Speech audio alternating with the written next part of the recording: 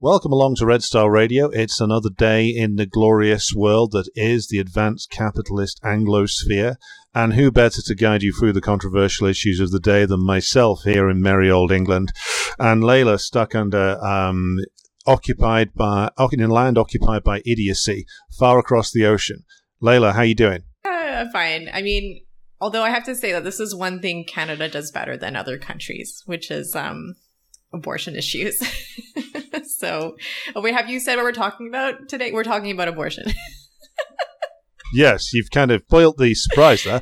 Today, it's going to be the abortion issue, which is really, as we'll find out, only controversial if you're in America.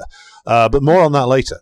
So, Layla, why is it that we have chosen to grasp the apparently thorny subject of abortion to discuss this fair day? Well, I love this topic. I think it's super interesting. I think that there isn't a lot of great materialist analysis of abortion out there. People don't really know about the materialist aspects of it. So I think it's a really good podcast to do for both of us as Marxists, to look at it from a Marxist point of view. It would be novel for a lot of people to hear. Of course, secondly, it is in the news again because of the recent decision by the U.S. Supreme Court to refuse to block a Texas statute that bans abortion after just 6 weeks. And so it has flared up again as a political issue in the United States, which of course always makes a lot of news. So I think, for whether you're Canadian, British, or American, this show will have something for you. Or if you're not from those three categories, it will still have something for you because you'll be hearing the materialist kind of take on abortion and kind of the ethics around that issue.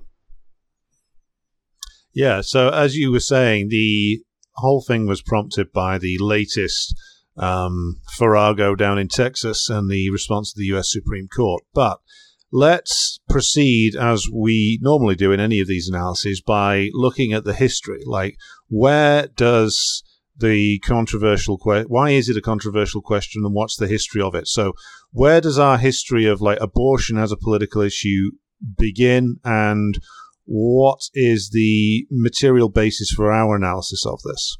Yeah, so I'll link to a piece in the show notes that I wrote for the Bellows on birth rates, where I do touch on the history of abortion a little bit, at least from the point of view of pre-industrial societies.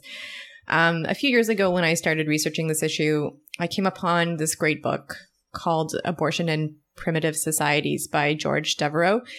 It's a really excellent book that goes through the various methods and ethics around abortion in hundreds of different hunter-gatherer societies.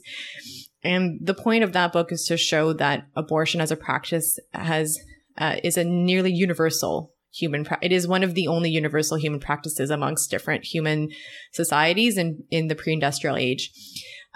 So it was widely practiced amongst hunter-gatherer societies. They used it as one of their primary methods of keeping birth rates to approximately replacement level, so 2 to 3 kids per woman.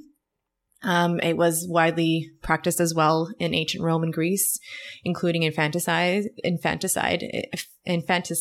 those societies, and others. Like, a lot of societies had infanticide. And up until around the 1800s, it wasn't really criminalized.